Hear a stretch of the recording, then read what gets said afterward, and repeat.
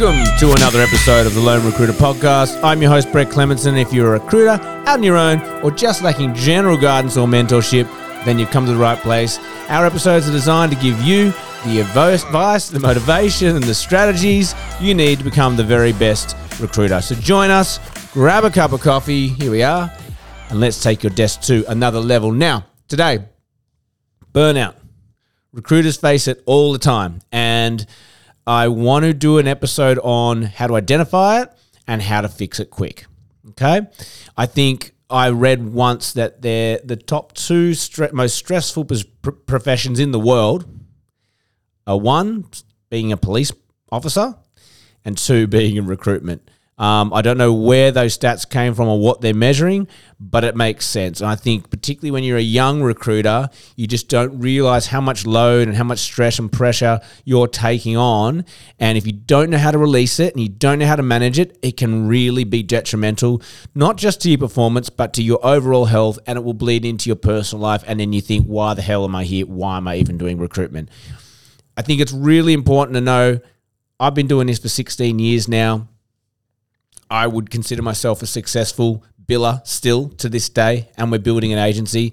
I joined recruitment not having a clue what it was, and I only took the job because I didn't have to cross the bridge to go to the city. I really wanted a job north side of the bridge, and I found recruitment. And I didn't love it. I hated it, actually. I quit after 6 weeks. I got 6 weeks into the job and went, this is crap. I'm quitting. So I quit.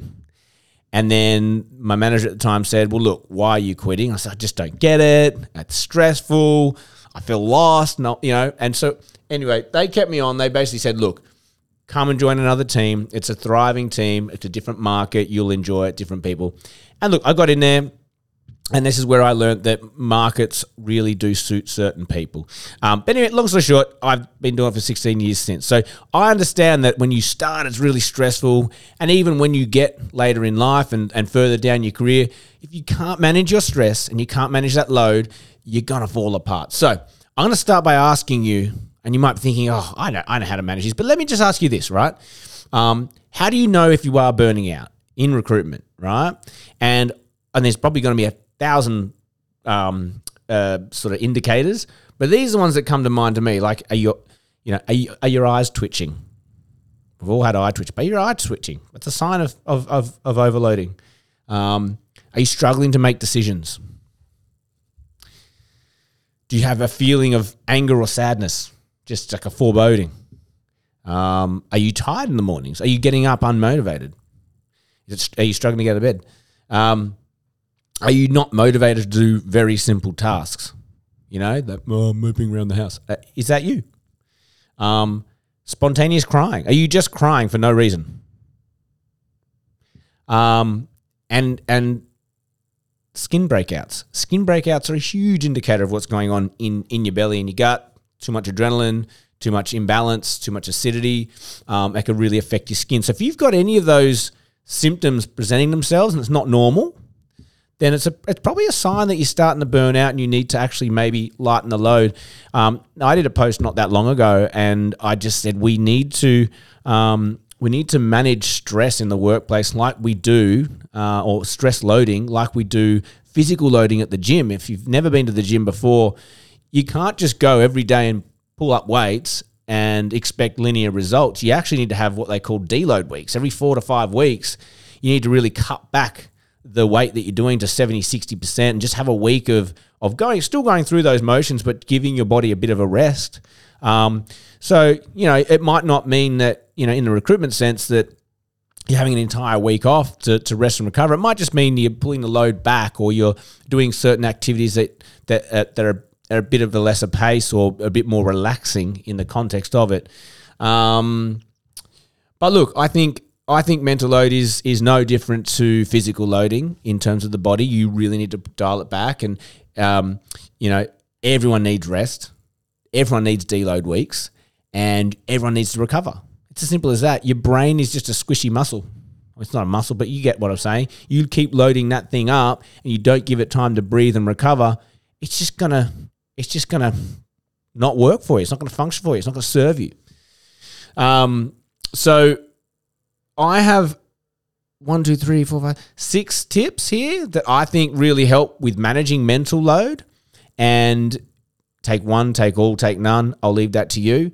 But the ones that seem to stand out to me that really help are, 1, set calendar boundaries. And what I mean by that is you control your time. Don't let other people control your time, because I think that's when you can get really stressed, is when you just feel like everyone's hijacking your time. Everyone wants your answers and attention and your effort, and also calendar boundaries when it comes to work and home life. Recruitment's nonstop.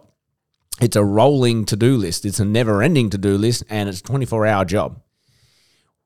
We need to be very conscious of that and make sure that when you go home, you go home. Don't pull a laptop up and sit in front of Netflix and troll through LinkedIn. It's okay to do that every now and then, but if it's a habit to do it every single night, you're not getting the downtime. You're not getting the rest you need. Second one, do you know what is best for your mental state? You know yourself better than I do. You know yourself better than your parents do. And you know what makes you feel good and what is really good for your mental load. So for some people, it might be a sleep. For other people, it might be a walk. For other people, it might be whatever it might be. Whatever you know is good for your mental state, build it into your week. Make sure it's there before you feel like you're stressed, before you feel like your mental capacity is at its limits. You want to be on the front foot for that thing. So if you know there's something that really helps you, weave it into your week, daily, couple of times a week, whatever it might be. For me, floats, I'll probably get to that, but weave it into your week. Make sure it's part of it. Whether you're needing it or not, do it anyway, because you'll never actually need it. You're always doing it anyway. 3, big advocate for this one. Exercise and recovery are two different things. So a lot of people think exercise, and then they never actually let their muscles or their nervous system rest and recover. I know we're talking about mental load, but the body is no different. So if you do love your gym, and a lot of recruiters do, running, swimming, gymnastics, whatever it might be, my rhythm, for example, is Monday, Tuesday, Wednesday, Thursday is high-intensity workouts. Friday, Saturday, Sunday are my recovery days. And my recovery days are stretches, massages, saunas, that sort of thing, ice baths, to really recover and calm down the body and nervous system, and then we start again.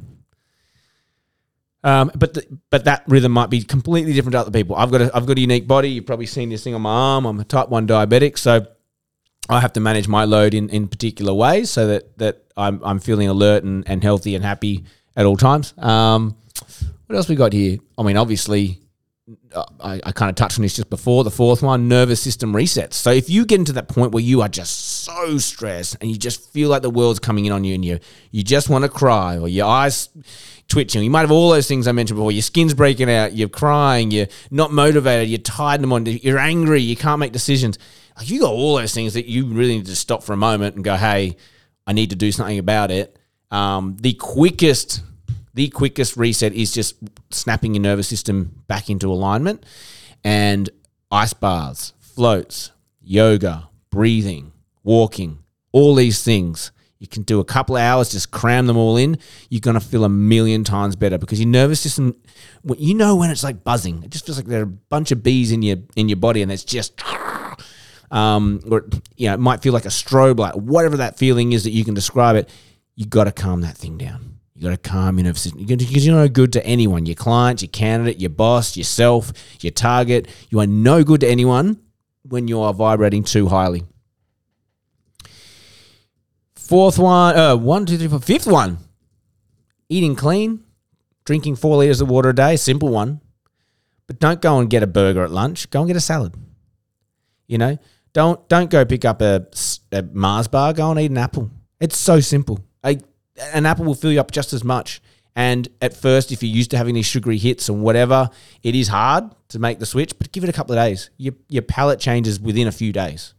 Your taste buds, I think they cycle every 3 days. So if you are got a particular taste that you like and you crave or you're addicted to, it's either your taste buds, they'll circulate out, or it's your gut bacteria microbiome, and that needs to just be reshaped and reformed. just do it. Eat clean. It can very much help. And the last one, the sixth one, practice being in the moment. A lot of stress and a lot of mental load comes from living in the past and regretting what might have happened or overthinking a situation or whatever that might be. But guess what? It's in the past. You can't freaking do a thing about it. And that's where the stress comes from, because you're just reliving this thing that nothing can be resolved, nothing can be actioned.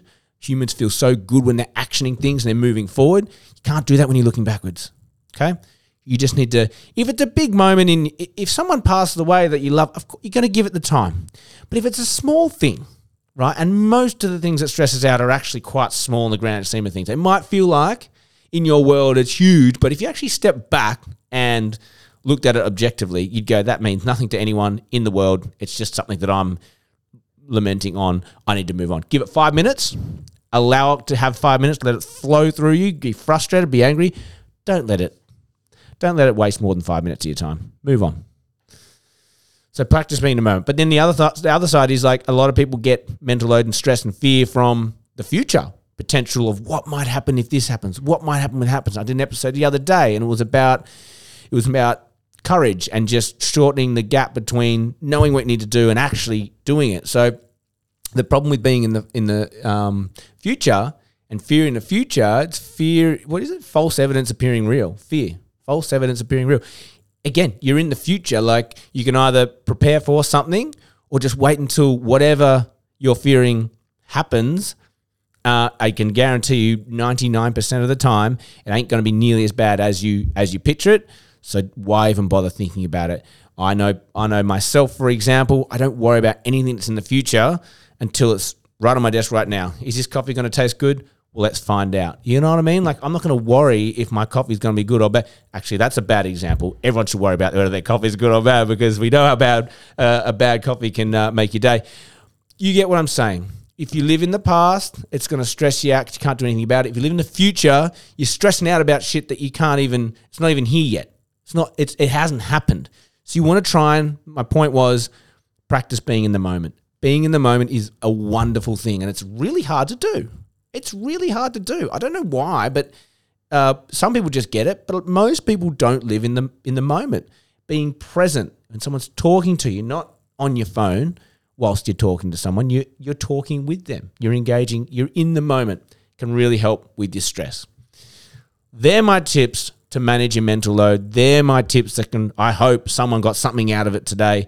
I want recruiters to have a long, illustrious career, and I think this is a huge one for it, is just managing your own expectations, your own mental load, your own stresses. And if you can do that properly and weave in some wonderful habits, healthy habits, week in, week out, to preempt it so you're never actually in a bad mental state, you're going to be so much better for it, and you're going to thank yourself for putting in that effort to put it into your calendar.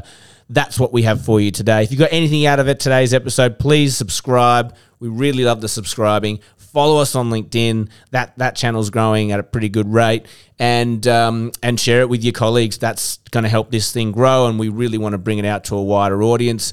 As always, have an amazing day, and may all your deals come true.